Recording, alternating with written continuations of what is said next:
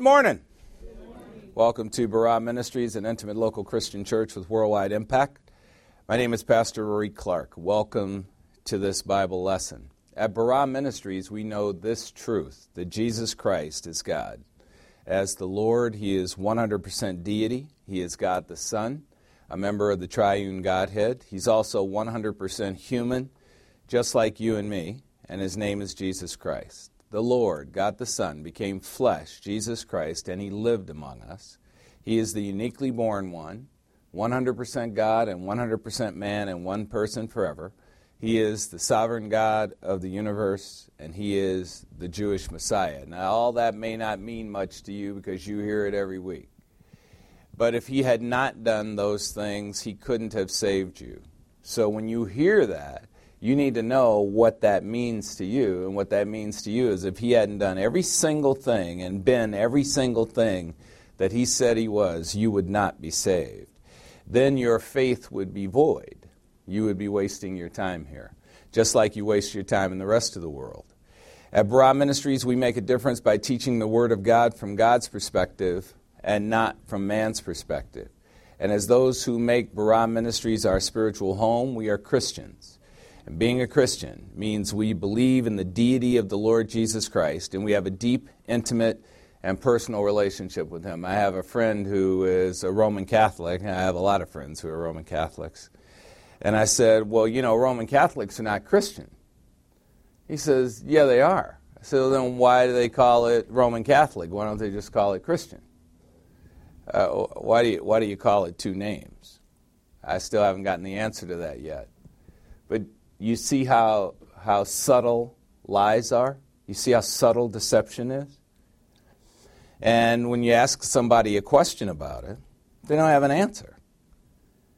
Why would Roman Catholicism be called Roman Catholicism if it was Christianity? My name is Rory. Nobody calls me Mike. I don't have two names. I have one name. Because there's a one guy, one name. See? And just funny to me. You know, those are the things you think about when you take a week off. Amen? Well, why does all that happen? God has an enemy, Satan, whom God made the ruler of this world. He is a liar who deceives the whole world, including you and me. And he doesn't want you to get to know God. He interferes with our chance to know God. In John chapter 12, verse 31, the Lord says this, now judgment is upon this world, and now the ruler of this world, Satan, will be cast out. At a future time, he will be dethroned from ruling planet Earth, and the Lord Jesus Christ will take over rulership of planet Earth. Satan's strategy against the human race is religion, which is designed to make us either indifferent or antagonistic to God, and it is extremely effective. In Matthew chapter 23, verse 15, the Lord castigates those who are religious. Here's what He says. He says, woe to you scribes and Pharisees, you hypocrites, you people who talk from behind a mask, you phonies. That's what a hypocrite is, somebody who talks from behind a mask. You travel around on sea and land to make one convert to your religion. And when he becomes converted, you make him twice as much a son of hell as you are. Religion deceives many into thinking that they're saved when they might not be. And it works really well. Billions of people are deceived. And why are billions of people deceived? Because they want to be. People love being deceived. People love being lied to. They love it. They love the superficial approach to life. They detest the deep approach to life. They want everything surface, everything easy. And that is not how life really works. But there are a lot of people who wish it did. The Word of God is truth.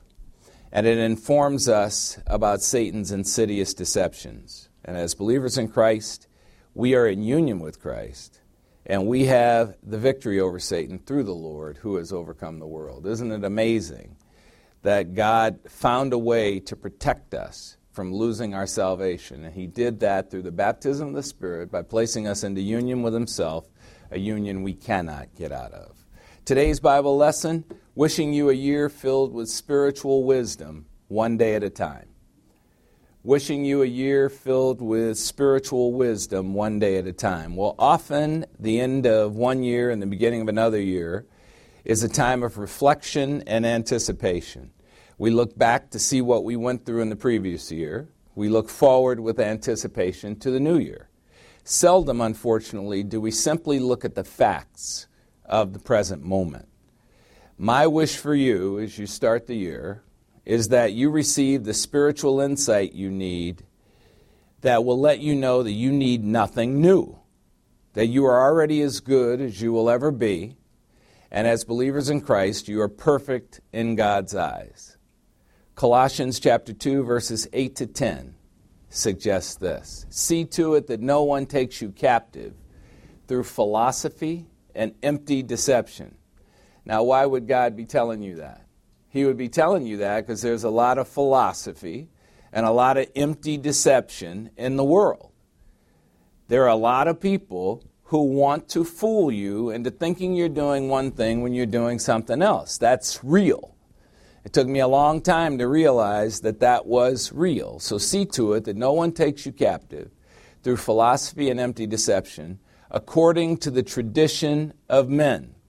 And what is the tradition of men? Men are always making up a series of you gottas. You got to do this to be saved. You got to do that to be saved. You got to do that. It's not as easy as just believing in Christ. You got to believe in Christ and keep the sacraments. You got to believe in Christ and go to church every Sunday. You got to believe in Christ and eat Cinnabon donuts. I don't know. I mean, people come up with some of the craziest stuff. And by the way, I would join a religion who said you got to believe in Christ but eat the Cinnabon, but that's another matter. So see to it that no one takes you captive through philosophy and empty deception according to the tradition of men, according to the elementary principles of the world, rather than according to Christ. There's a huge difference between the elemental principles of the world and Christ. Many love wisdom, yet without loving Christ. You know, several of us are from that discipline, systematic theology. What do we love? We love the doctrine. But we didn't love Christ. We love the doctrine. What does that even mean? So you hear this all the time I hear it all the time from my friends who are still embroiled in that lie. They love the doctrine, but they don't love the God who teaches the truth. They prefer false teachers who encourage worship of themselves instead of worship of God. And a lot of people who are still embroiled in that discipline are all enamored with dead guys. You know, the guy who was teaching, and do you remember back when he was teaching? And yeah, I do remember back when he was teaching, and I didn't know one thing about Christ or unconditional love. I remember it way too well. Colossians chapter 2, verse 9, for in Christ all the fullness of deity dwells in bodily form. There's to my friend who says that nowhere in the Bible does it say that Jesus Christ is God. My Muslim friend, yeah, it says it right here. In Christ all the fullness of deity dwells in human bodily form. With Christ is fullness, and apart from Christ is emptiness.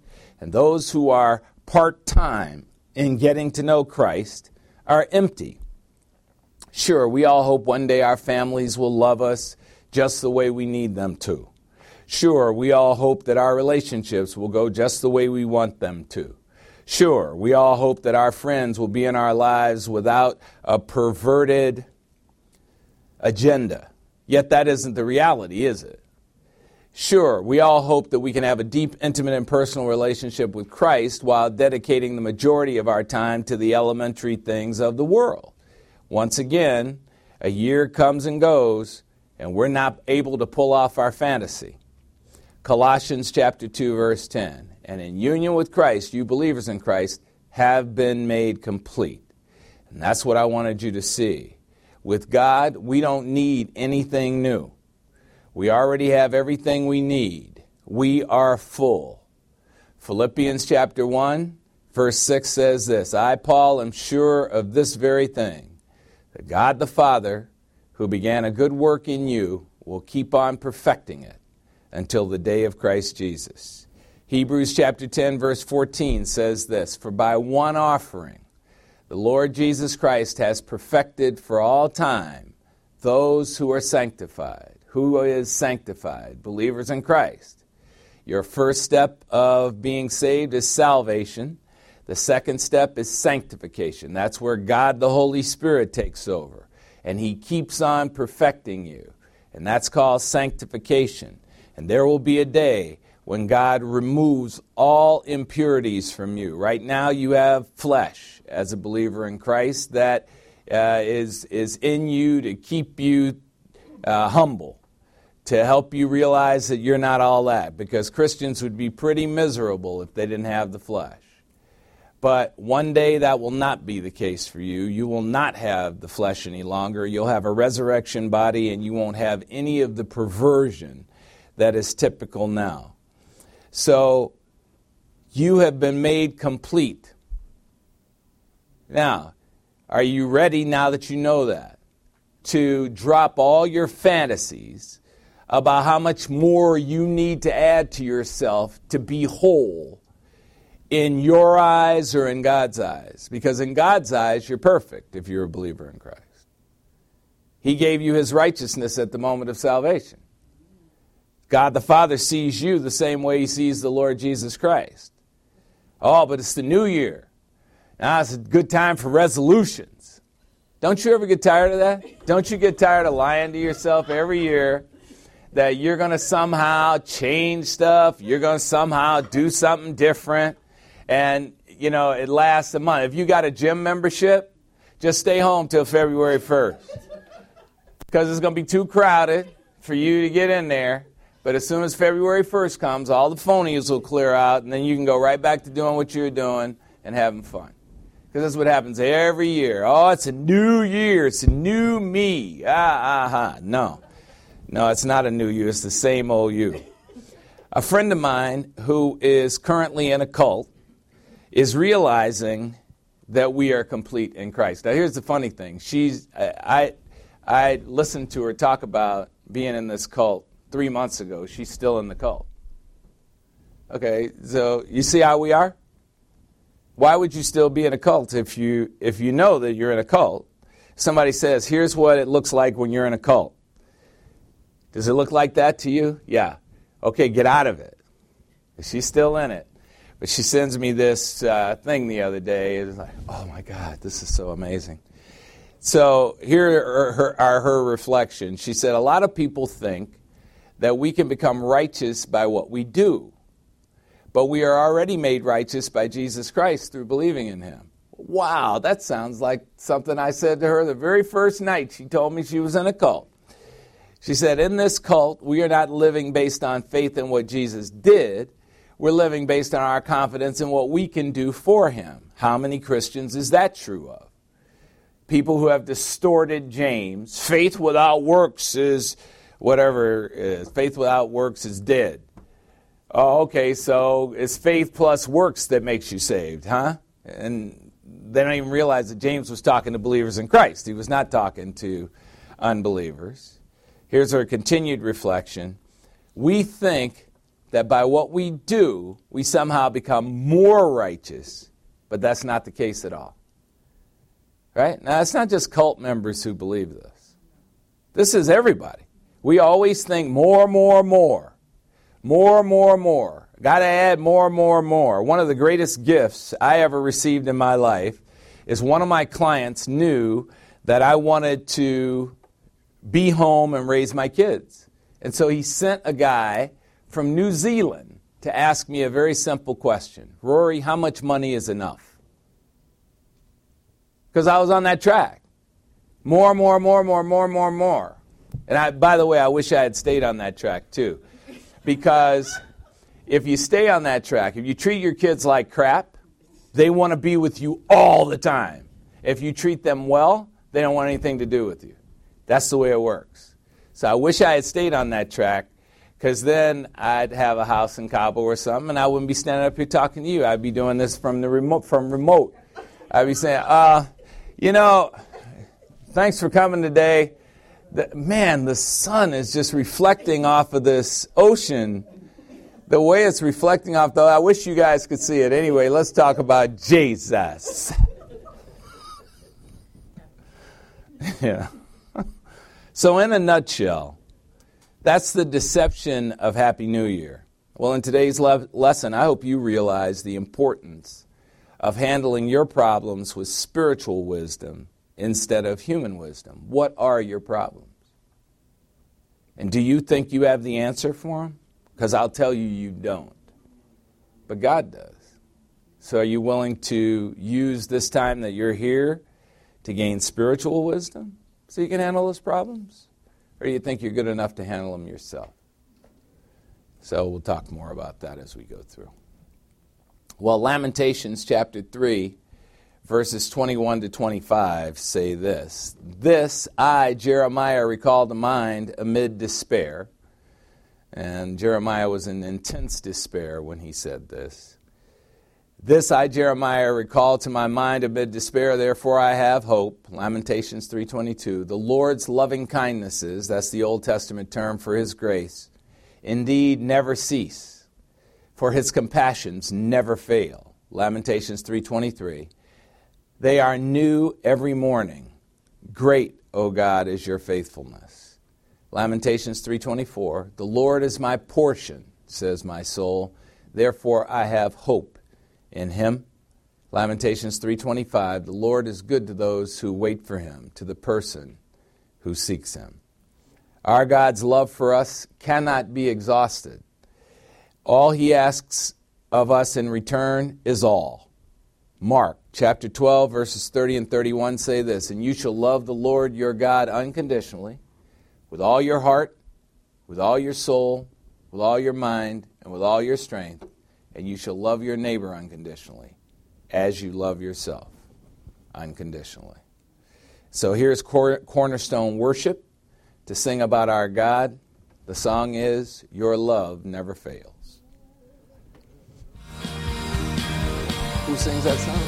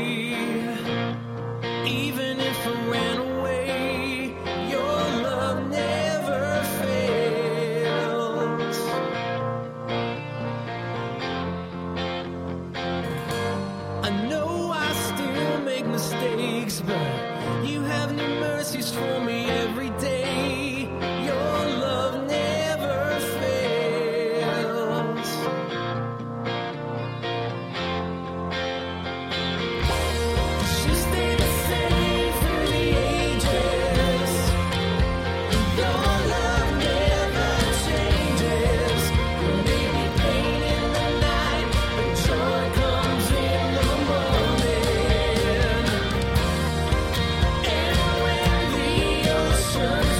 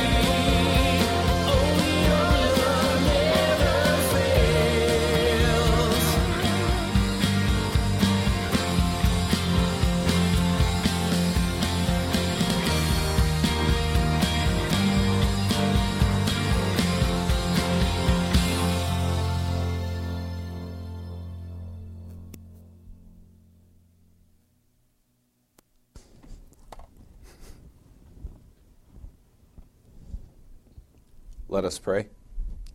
We're grateful, Heavenly Father, for the privilege of studying your absolute truth, the Word of God. Father, thank you for waking us up this morning and for your perfect provision of the Word for our edification. Help us to realize our sufficiency because of what you have done for us through your Son and through God the Holy Spirit. Help us to witness the madness going on in the world without getting caught up in it. Give us the good sense to invite others to believe in your Son as their way out of this slavery. Show us how to influence others and how to attract others to the light of your kingdom. Help us to reflect you and your word in every breath we take. We ask this through the power of God the Holy Spirit. In Christ's name, say it with me. Amen. Amen. Today's Bible lesson, wishing you a year filled with spiritual wisdom one day at a time. Wishing you a year filled with spiritual wisdom one day at a time. God makes his believers complete. And the verse that I read for you about that is in the past tense. So it was done in the past, and the result is that your completeness stands finished forever. And as a result, we often think we are the captains of our own souls. At least that's what William Ernest Hensley wanted us to believe with his poem Invictus. Invictus is the Latin word for undefeated. Here's what he says. He says, "Out of that night that covers me, black as the pit from pole to pole, I thank whatever gods may be for my unconquerable soul." There's human beings in a nutshell. Gods with a small g. I'm all that. It's me, my unconquerable soul. In the fell clutch of circumstance, I have not winced nor cried aloud. Under the bludgeoning of chance, my head is bloody, but unbowed. Beyond this place of wrath and tears looms but the horror of the shade, and yet the menace of the years finds and shall find me unafraid. It matters not how straight the gate, how charged with punishments the scroll, I am the master of my fate. I am the captain of my soul. The only person who could have penned that is a fool. That was penned by a fool. We are not the captains of our fate, and we are not the masters of our soul, and we're just lucky that God has considered us worthy enough to participate in this amazing life that he created. And the funny thing is, that poem is the set of thoughts that we had 1 year ago today that we brought into the year of our Lord 2020. You know, we felt like masters of our fate. We felt like captains of our soul. And then what happened 3 months later? We found out exactly how untrue it is that we're the masters of anything. Instead, the words to the Seals and Crofts song are what we learned last year. When I was 17, I dreamed of being king and having everything I wanted. But that was long ago, and my dreams did not unfold, so I'm still the king of nothing. Right? So that's what our year was really like. The year 2020 taught us that we are the kings of nothing. Yet many didn't learn the lesson. Many are under the delusion that things are going to get back to normal in 2021.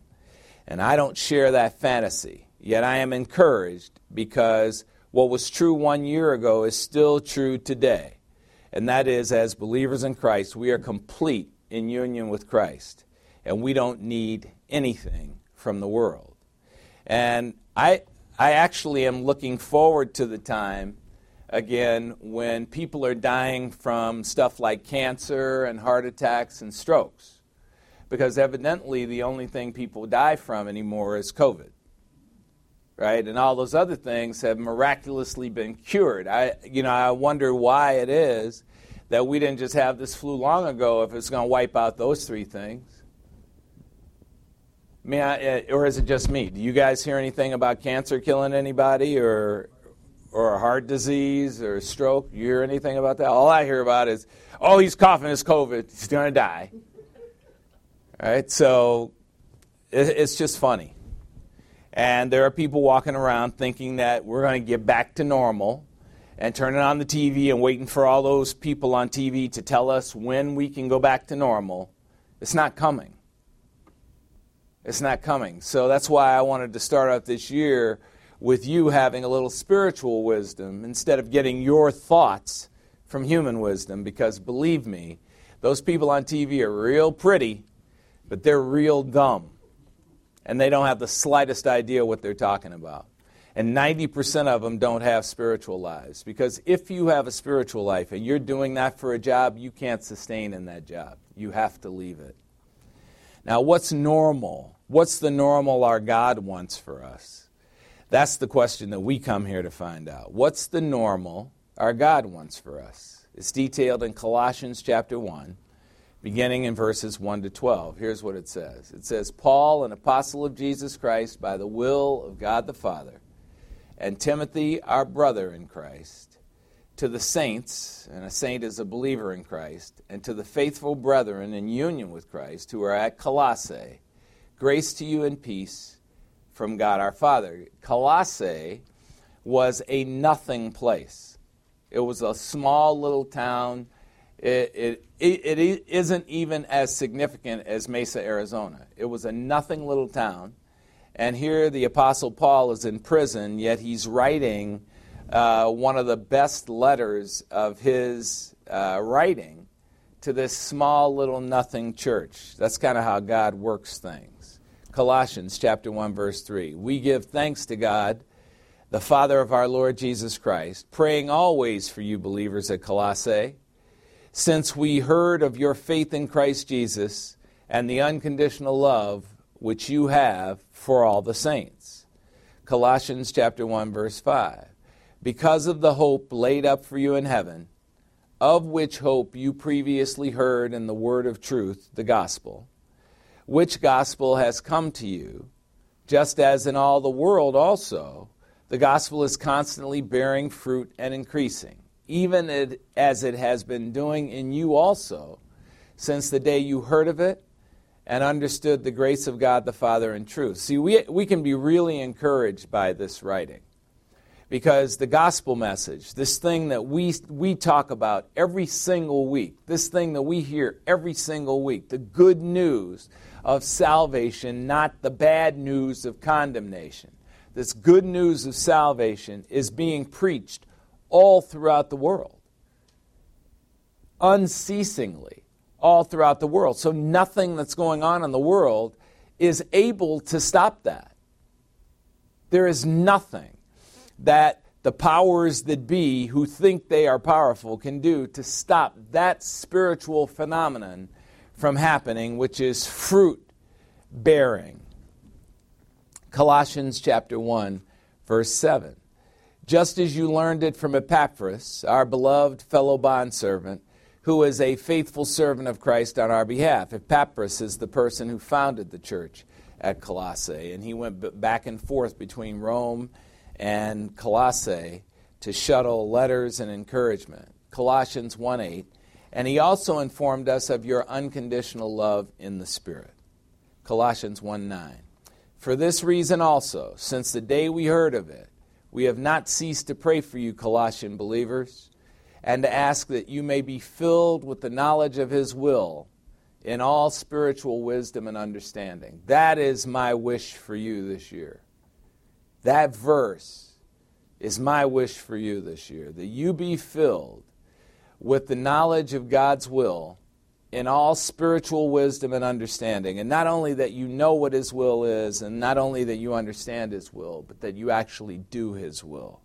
That you actually follow what it is that he wants you to do. That you don't actually think that you have a better idea than he does.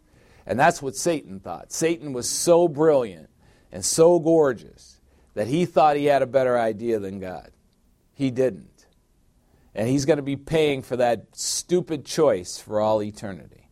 Colossians chapter 1, verse 10. So that you will walk in a manner worthy of the Lord. If you have spiritual wisdom and spiritual understanding, then what is the natural result? If your thinking is right, your actions will be right. You will walk, that is, have a lifestyle, in a manner that is worthy of the Lord. A lifestyle that pleases him in all respects. a lifestyle bearing fruit in every good work and increasing in the knowledge of God the Father. Colossians chapter 1, verse 11. Strengthened with all power, according to God the Father's glorious might, for the attaining of all steadfastness and patience. These are the things that come from following God and having spiritual wisdom. Steadfastness. You're a foundationally sound person. You're patient. You're willing to wait for things. You're willing to delay gratification. This is the effect that God's Word has on us. Joyously giving thanks to God the Father, who has qualified us to share in the inheritance of the saints in light. There's my wish for you, that you may be filled with the knowledge of God's will in all spiritual wisdom and in all spiritual understanding. My wish for you is that the inadequacy of human solutions to problems becomes very apparent to you. When we come back from the break, we'll take the offering and then we'll see what else our God considers normal. Take a 5-minute break.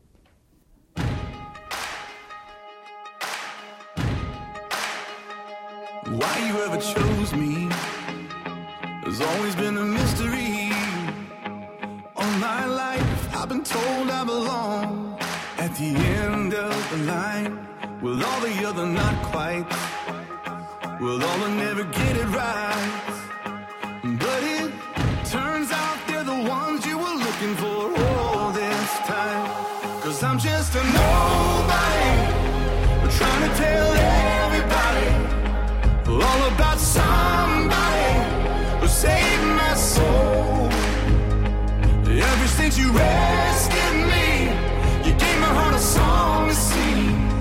I'm living for the world to see, nobody but Jesus. I'm living for the world to see, nobody but Jesus.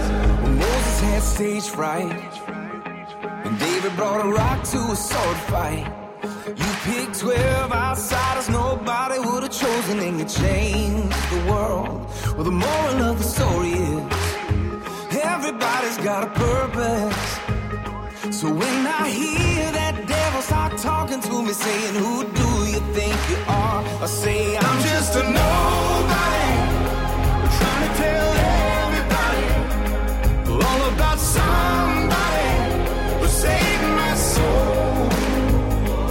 Ever since you rescued me, you gave my heart a song to sing. I'm living for the world to see, nobody but Jesus. I'm living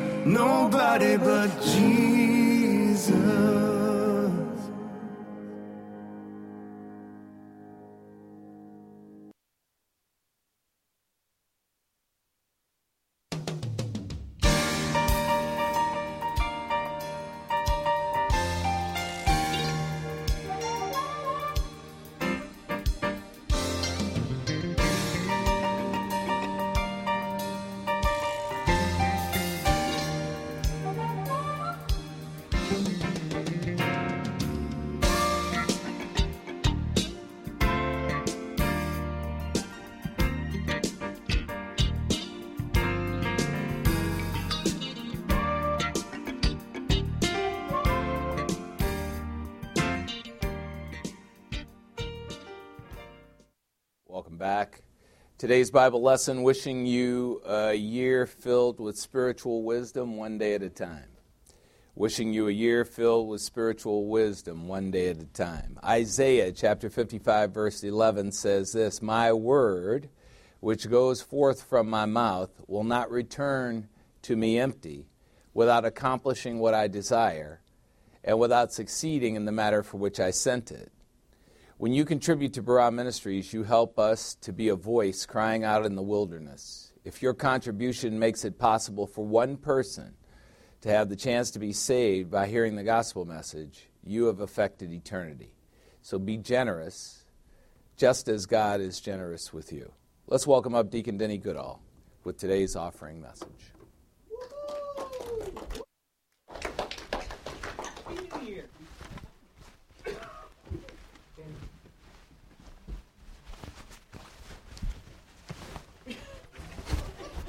Back there with these guys, they're not even saying anything. You look fine, bro. Good morning. Good morning. My name is Denny Goodall, and I'm blessed to be a deacon for Barah Ministries. Barah Ministries is a place where real people come to listen to a real pastor teach the real truth of God. And I can't be the only one after 2020 that feels a little beat up, the only one that feels a little beat up. Because I feel like after, just a normal year of all the financial troubles or relationship troubles or health troubles, it's going to be a tough year. But you add COVID on top of that. You add the way we've been isolated, solitary confinement for some people losing their lives, some people losing their jobs, affecting so many different families. And it just demoralizes you. Everything is negative right now. We have lost control of our lives. We can't go anywhere. You have to wear a mask. You have to stay 6 feet. And you've got people that care about it and they're hypersensitive, and people that don't care about it and they don't care at all, and then there's people fighting in stores, and it's demoralizing. And you know that anything like that is not from God. But it's really easy to think it's from God. Oh, God's testing me. He's testing my finances. He's seeing if I can do it. Oh, God, he's testing us with this disease, if we can get through it. And all it is just another fear factor. Every year there's just going to be a new fear factor. And I'm tired of people saying, oh, 2020's over, like all of a sudden it's just going to stop. 2021 is just the same. It's like in the Bible where they have these chapters, starts and breaks for verses, and it's not really where the chapter ends or begins. It's just like for time. Time is just a man-made constraint. All of a sudden 2020 is over, 2021 begins, but it's still going to be financial troubles, health troubles, all the things, and COVID's still going, and now there's a new strain. It's like, oh, and now we got to close up even more, and there's just no control in our lives. And I just hear people thinking or saying, God's testing us. I really got to bear down and hold myself. And like Pastor said, people thinking I can do it or I can help myself or the source of power is me, but that's not true. And we can even see in James chapter 1, verses 13 and 14, "Let no one say when he is tempted, I am being tempted by God. For God cannot be tempted by evil, and God himself does not tempt anyone. But each one is tempted when he is carried away and enticed by his own lust." So my goals for this year, I already got rid of DirecTV. So I've turned off cable. That's one way to stop the fear factor. And avoid your phone. Don't get on your phone so much. We've been trying to deal with it at work. Everybody's on Facebook. Everybody's on Apple News feed. Everybody's checking Google. And it's all just propaganda. It's all news with an agenda. Like Pastor said, they're real pretty, but they're stupid. And do you really think these stupid, pretty people care about us like the Lord Jesus Christ? No, not at all. He's not testing us. They're testing us. So at the end of the day, when you get rid of the news, you get rid of the phone, what's left? Us, our old sin nature, our lusts. And that's really what's enticing us. That's what's drawing us away. That's what we're being deceived by. So if you think that giving it the offering is one of those things that's tempting, that's testing you, this isn't God testing you. This is God giving you an opportunity to give to a church that is sponsoring His message throughout the world. And it's really an amazing thing when you think about it. It's really a great opportunity to have. And we often just gloss over it because we're so scared and we're so worried. And I just, I'm true of everything I've said today. I've been the same way. I've stingy with my money at times, or worried about things, or it's hard to look at life and always be positive. But when you look at God and know that we are righteous without anything we've done, and we're perfect in His eyes, how could you worry about anything? Our fight isn't against the men of this world. It's against the spiritual powers, Satan, and he's behind all this negativity. So I was asking myself, have I been a sponsor of negativity or demoralizing anybody around me? Because that's really what's left. If the news is not doing it and the phone's not doing it, it must be personal. It must be us having impact on others. So if we're negative, other people are going to be negative. You're a Christian and you're negative, oh, you're so down. That's not going to help anybody. So give them the good news, not the bad news. And so giving at the offering is good news. It's a thing that helps you spiritually, it helps our church, and it helps everybody. So thank you for helping us be fishers of men. And just remember, it's not always a net we're casting over a lot of people. It's one hook at a time to hook them. And so somebody you care about, give them the good news. It's worth it. So thank you very much.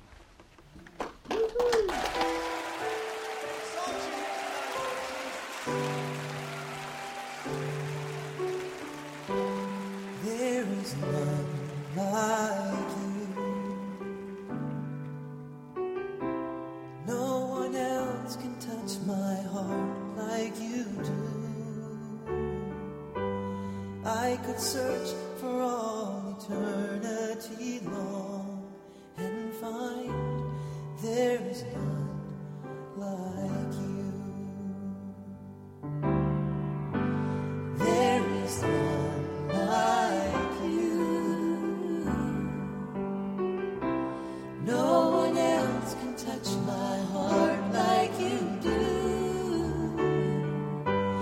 I could search for all eternity long and find there is none like you.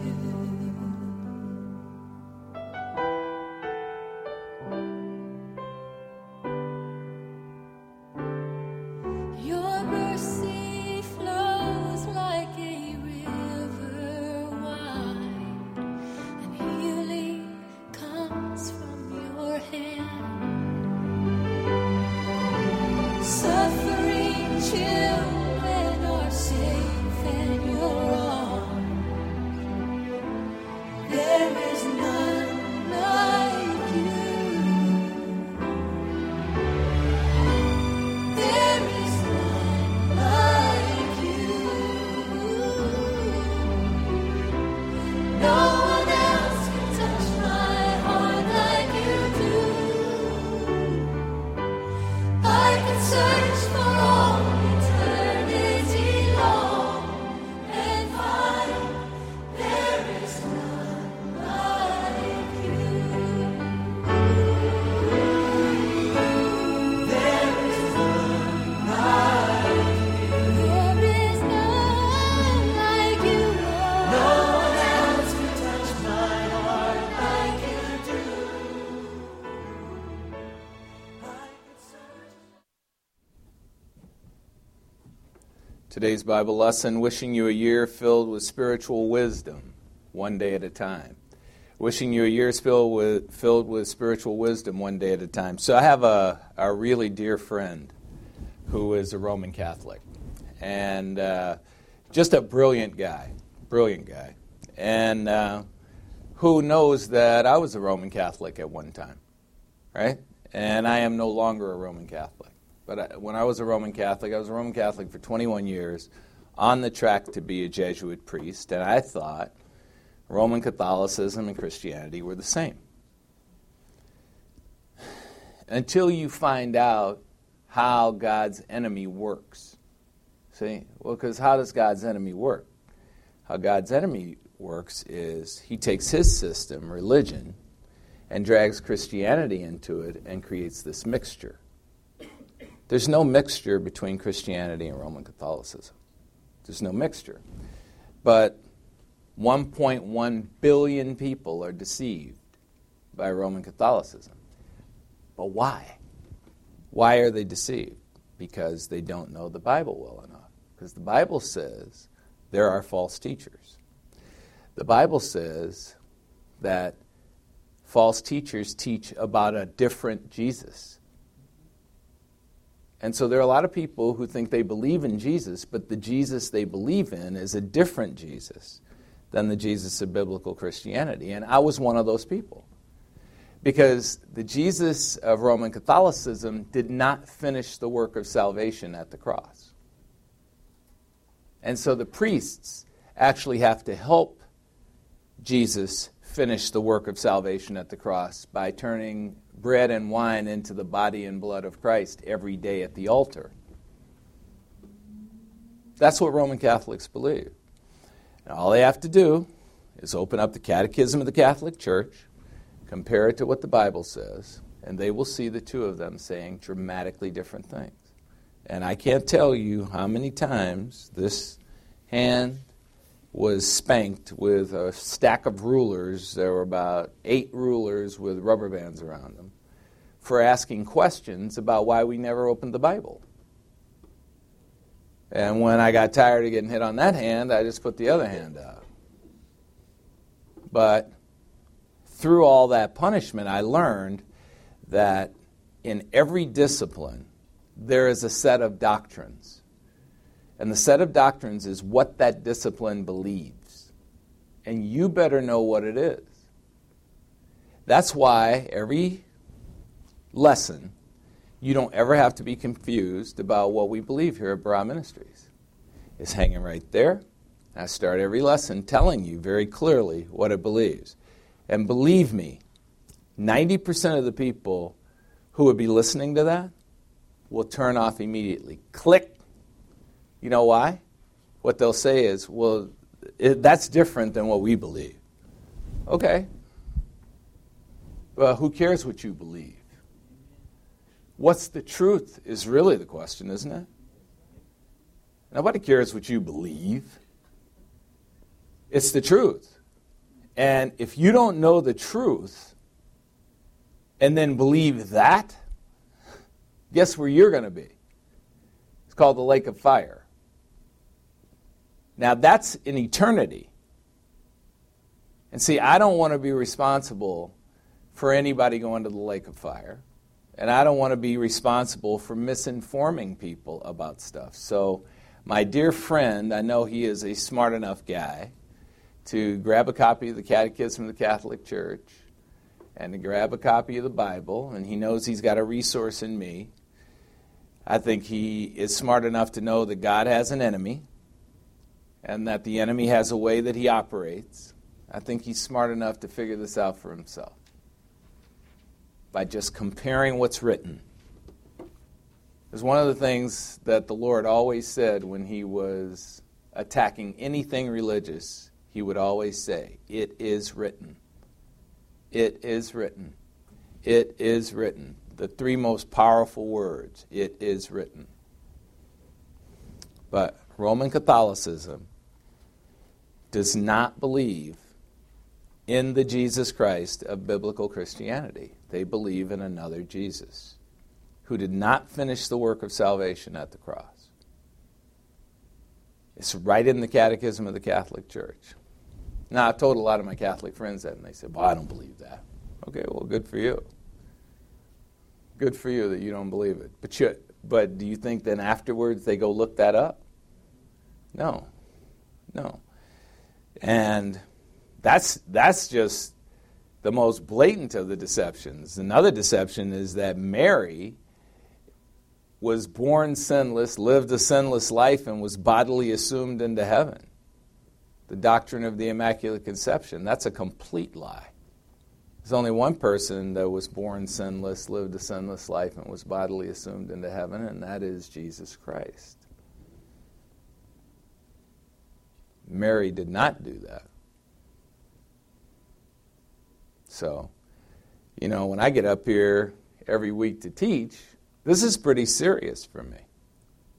This isn't just some avocation. It's not, I didn't have anything to do yesterday, so I sat around writing a lesson, and I thought I'd come over and tell you guys. This is really serious. This matters. And I'm not going to phone it in on the internet. It's fun thinking, oh yeah, I'll be down in Cabo, and just call you and you say, hey, this ocean's beautiful, here's the lesson today. But I don't operate that way. I think being face-to-face with human beings is important, although painful.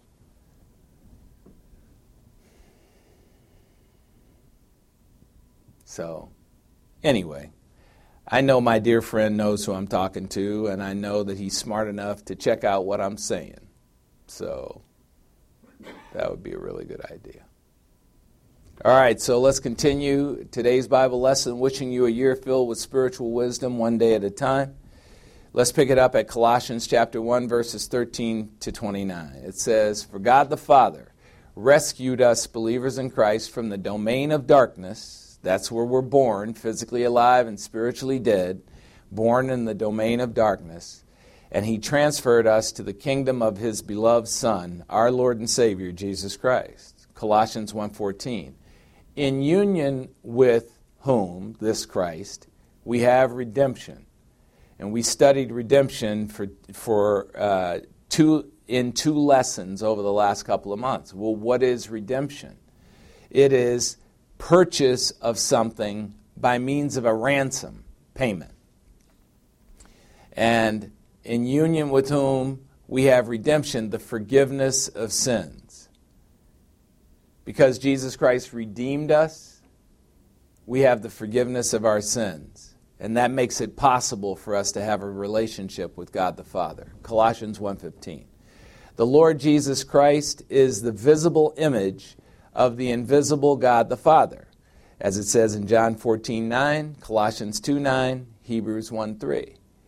"The firstborn in rank of all creation." Jesus Christ is deserving of the highest honor because Jesus Christ is God. Colossians 1:16. "For by the Lord all things were created." John 1:3. "Both in the heavens and on the earth, both visible and invisible, whether thrones or dominions or rulers or authorities." Look how organized the angelic creatures are. They have thrones, they have dominions, they have rulers, they have authorities. And all things have been created through Him, through Christ, and for Christ. Colossians 1:17. "The Lord Jesus Christ is before all things, and in Him all things hold together." What does that mean? It means that Jesus Christ is the sovereign God of the universe. He's the first. He is not created. He is the creator. And then here's the payoff verse, Colossians 1:18. "The Lord Jesus Christ is also head of the body, the church, and He is the beginning, the firstborn from the dead, so that Christ Himself will come to have first place in everything." He is the head, and we are the body, and the head and the body together is the church. We are the set of believers that happened after the cross. Colossians chapter 1, verse 19. "For it was God the Father's good pleasure for all the fullness of deity to dwell in Christ." Colossians 1:20. "And through Christ to reconcile all things to God the Father." That's what Christ came to do. There was a breach in the relationship between God the Father and the rest of the world. And so what did God the Father do to fix the breach? He sent His Son to fix the breach and to create reconciliation so that all of us could have a relationship with God the Father. Having made peace, how? Through the blood of Jesus Christ's cross. Blood is the payment for sin. And there's only one blood that is worthy enough to pay for sin, and that is the blood of Christ at the cross. Through Christ, to reconcile all things, I say, whether things on the earth or things in heaven. Colossians 1:21. "And although you were formerly alienated from the resurrection life and from God, although you were formerly hostile in mind toward God, although you were formerly engaged in evil deeds," sins. Colossians 1:22. "Yet Jesus Christ has now reconciled you to God the Father in His fleshly body through physical death on the cross, in order to present you before God the Father holy and blameless and beyond reproach." If you're a believer in Christ, That's the way you should see yourself. You are complete, you are holy, you are blameless, and you are beyond reproach. Why? Because God made it that way for you. God did that for you. It is absolutely nothing that you've done that could ever be impressive enough to God to accomplish that. Colossians 1:23. If indeed you continue in the faith, firmly established and steadfast, and not moved away from the hope of the gospel that you have heard, which was proclaimed in all creation under heaven, and of which I, Paul, was made a minister. Now, a lot of people, when they read this, they start thinking they can lose their salvation. If indeed you continue in the faith. But if you understand the Greek language, that if is a first-class condition if in the Greek. It means if and it's true. And if you indeed continue in the faith, which you will, firmly established and steadfast, and not moved away from the hope of the gospel that you have heard. It's a certainty. That if is a certainty. Colossians 1:24.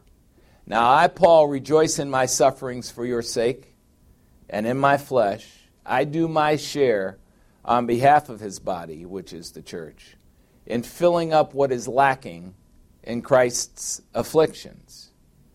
Colossians chapter 1, verse 25. Of this church, the church age, I was made a minister, Paul is saying, according to the dispensation from God the Father, bestowed on me for your benefit, so that I might fully carry out the preaching of the Word of God. That's what pastors do. Colossians 1:26. That is, the preaching concerning the mystery, which has been hidden from the past ages and generations, but now has been manifested, made clearly visible to the saints. What is it that's been made clearly visible to this group of saints, the church age saints, that was not made clear to the Old Testament saints? What is it? What is that mystery? It's not a murder mystery. It's not a whodunit. A mystery is there is something special that was revealed only to a certain group of people. All right, what is it? Colossians 1:27. To whom God the Father willed to make known what is the glorious riches of this mystery among the Gentiles. What mystery? Christ indwelling you. As a church-age believer, Christ is indwelling you. That has never happened before. It never happened before the cross. The Old Testament saints would be curious about it, like, what is that? And they could never find out. Well, now the cross has happened. The resurrection from the dead has happened. And now we know what the mystery is. The mystery is Christ indwelling the church-age believers. The absolute confidence of our future glory. Colossians 1:28. We proclaim Christ, admonishing every man and teaching every man with all wisdom, so that we may present every man complete in union with Christ. You are complete. You don't need anything more. Colossians 1:29. For this purpose I, Paul, labor, striving according to his power, which mightily works within me. Spiritual wisdom comes from your study of the Word of God. I hope this is the year you make the study of the Word of God a priority in your life rather than just an afterthought. I hope it's not just something you do on Sundays to fill your time. I hope it's something that is meaningful to you, where you can come in with all that worldly thought and have it cleared out and have it replaced with biblical thought, which will tell you specifically about what you're thinking and whether it has any chance of working. Well, how will you know if you have spiritual wisdom? How will you know if you've done it? You'll intentionally change your priorities. You'll have made a commitment. You'll discard the deception. That's not what we do, is it? what we do is we just keep going along with the same old company line of stuff. You know, I rejected Roman Catholicism and I rejected systematic theology as well after being involved in both of them for 50 years. If you just keep studying and if you keep on making the journey, you'll find out if you're looking, because God reveals himself to people who are looking to find the truth. And boy, what a horrible feeling to know that you, quote-unquote, wasted so many years believing something that wasn't even remotely close to true.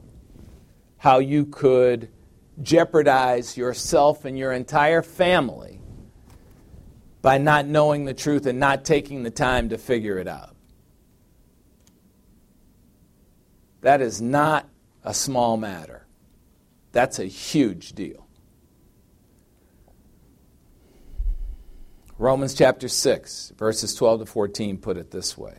Therefore, in light of this knowledge, do not keep on letting sin reign in your mortal bodies so that you obey its lusts. Romans 6:13, and do not go on presenting the members of your body to sin as instruments of unrighteousness, but present yourselves to God as those alive from the dead would present themselves, and present your members as instruments of righteousness to God. Romans 6:14, for sin shall not any longer be a master, a lord over you, for you're not under the law, you are under grace. May God in his grace grant you the spiritual wisdom that is necessary to navigate the rough waters we will experience this year. The waters will be rough. But one of the things I saw in the last year is that for all the believers in Christ, the year turned out really well. Yeah, Deacon Denny was right on. We all felt beat up by the year. So what? We can take it. And we're going to get beat up even more. And we're going to be breathing our carbon dioxide. And we're going to be told that, you know, if we don't keep our masks on, we don't care about other people.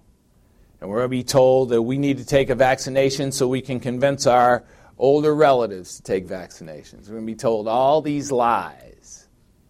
And it's just going to keep going and keep going and keep going.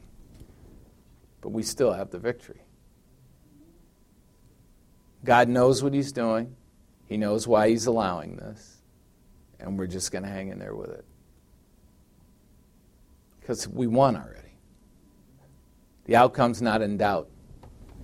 It's in doubt for all those people who are lying to us, but it's not in doubt for us. Well, the closing moments of our lesson today are a reminder that God wants you. And what God wants from you is for you to make the most important decision of your life.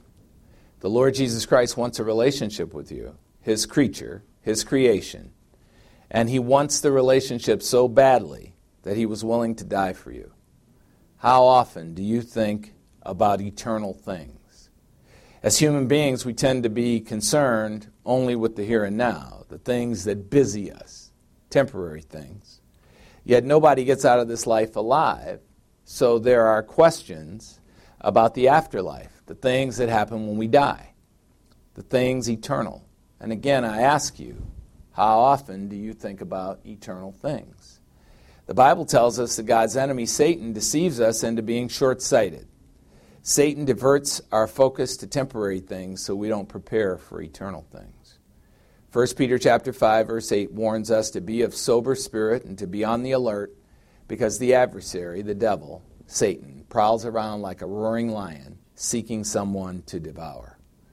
For example, the Bible tells us how easy it is to be deceived by material wealth, a problem that pervaded the church at Laodicea. In Revelation chapter 3, verses 15 to 18, the Lord says to the Laodicean believers, I, the Lord Jesus Christ, know your deeds, that you, like the water in your homes, are neither cold nor hot. Well, I, the Lord Jesus Christ, wish that you were cold or hot. Revelation 3:16. So because you are lukewarm, like the water in your homes, and neither hot nor cold, I will vomit you out of my mouth. Revelation chapter 3, verse 17. Because you Laodicean believers say, I am rich and have become materially wealthy, I have need of nothing, and you don't know that you're spiritually wretched and miserable and poor and blind and naked. Revelation 3:18. I, the Lord Jesus Christ, advise you to buy from me gold refined by fire, so that you may become spiritually rich, and white garments, so that you may clothe yourself, unlike the black wool that gave you material wealth, so that the shame of your nakedness will not be revealed. And I advise you to buy from me eye salve to anoint your eyes, so that you may see. Material wealth often blinds us to our spiritual poverty. We think only about now and not about eternity. Well, what is it the Lord wants us to see? Matthew chapter 6, verse 24. No one can serve two masters, for either he will hate the one master and he will love the other master, or he will be devoted to one master and he will despise the other master. You cannot serve God and wealth. The Lord wants us to see that he is the way to get to heaven. 1 Corinthians chapter 15, verses 3 and 4 say this. I, Paul, delivered to you as of first importance the gospel message I also received, that it was Jesus Christ who died for our sins according to the Scriptures, and that he was buried and he was raised from the dead on the third day according to the Scriptures.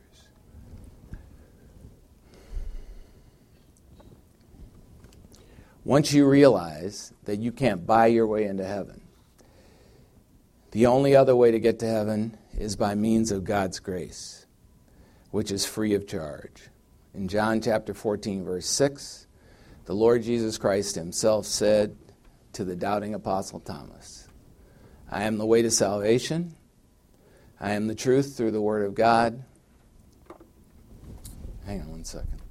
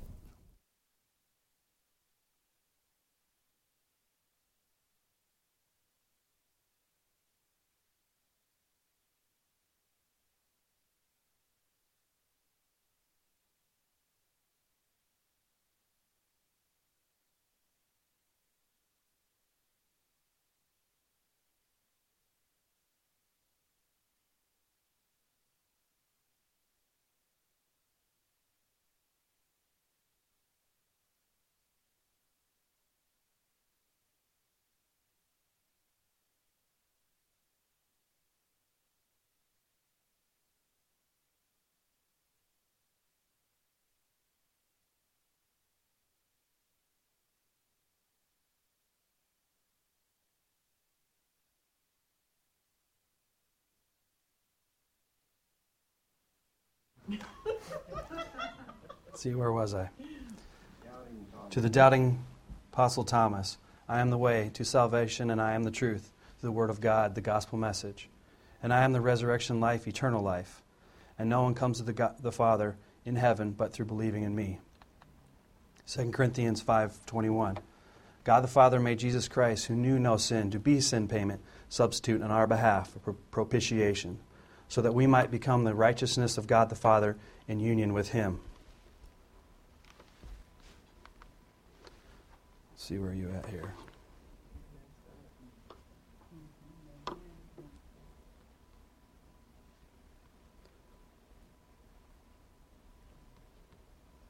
I don't see the verse. Which one?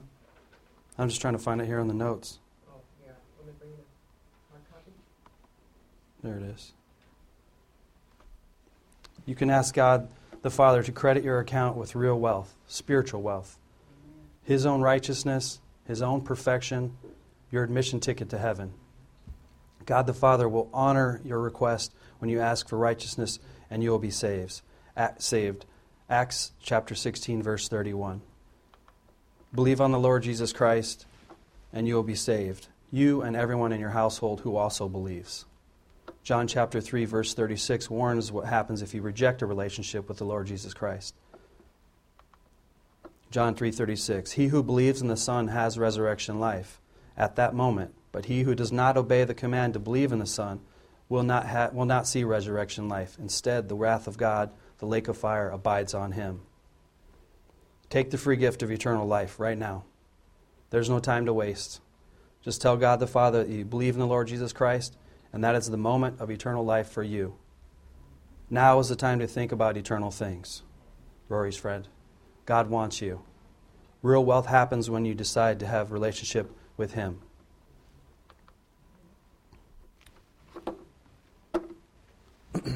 There was a time when all the universe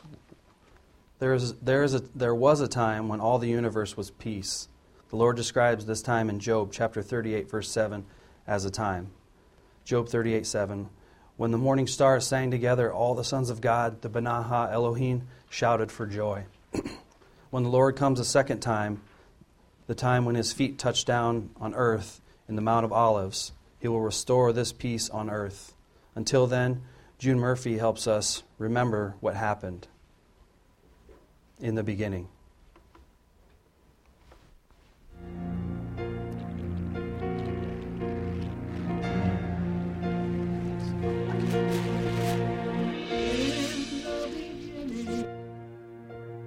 Which wasn't the beginning, Christ created,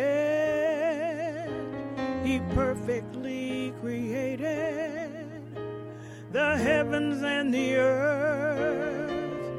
To the universe gave birth. The angels sang together. Morning stars shouted for joy. When Christ created, when God the Son created the heavens and the earth, to the universe gave birth. Then the earth became formless and void.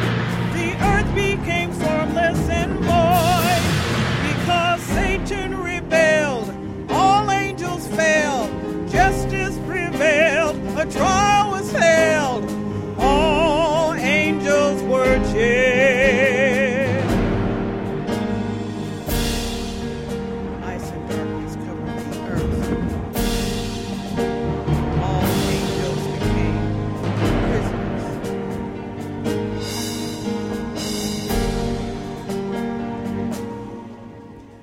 The angels were offered.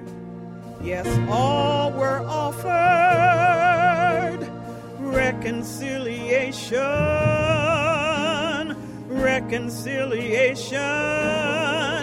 2/3, yes, they did say. 1/3 said, no way. Then Satan accused,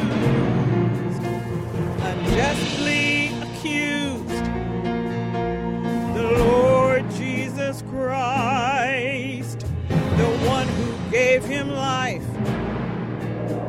of being unfair. How can perfection be unfair? Satan captured the judgment.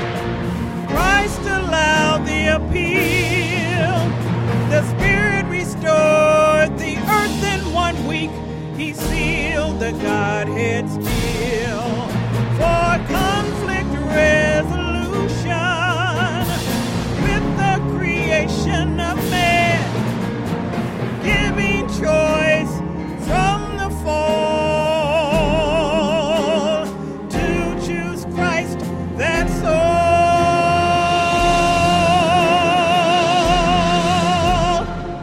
Christ still offers to whosoever reconciliation, reconciliation. He died so none would be lost, gave his life on a cross. All who reject him, those who reject him, choose Satan's end. On self they depend, and for what they conspire. for the lake of fire.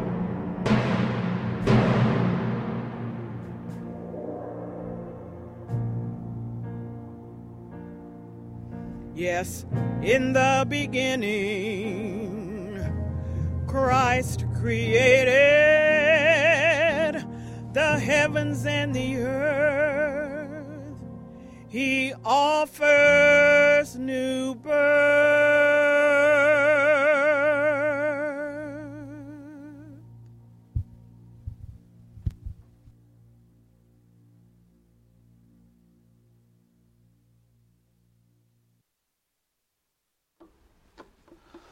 Closing verses, a doxology of praise to our God.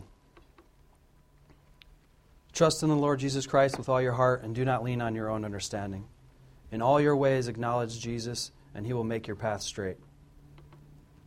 For the Lord is one who goes ahead of you. He will be with you. He will not fail you, nor forsake you. So do not fear or be dismayed. Isaiah chapter 30, verse 18. The Lord longs to be gracious to you. He waits on high to have compassion on you. For the Lord is a God of justice. Blessed are those who wait for him. 1 Peter chapter 5, verses 6 and 7. Therefore, humble yourselves under the mighty hand of God, that he may promote you at the proper time, slamming all your cares on his back, because he cares for you.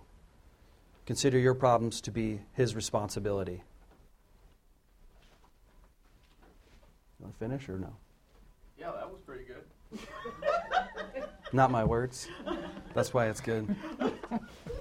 I can just close up.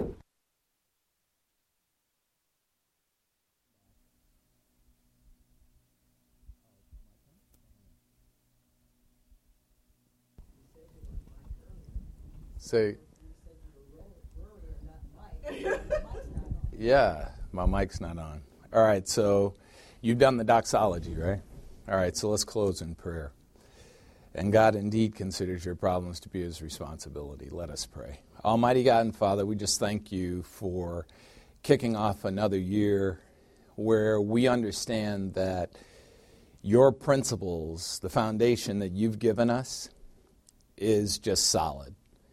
And where you help us to understand that we don't have to add anything to your finished work, that we can just accept what you've done for us and know that it is complete and sufficient and full, that it will never be empty or void, and that everything we require, you've already taken care of in advance. So we just thank you for that. We thank you for sending your Son to die for us. We thank you for sending God the Holy Spirit to direct us. And we pray that we use the genius that they operate with in our human relationships so that we lead people to Christ and to his word so that they can have the freedom that you want all of us to have. And we ask this through the power of God the Holy Spirit. In Christ's name. Say it with me. Amen. Amen. Thanks for coming, thanks for watching, and thanks for listening.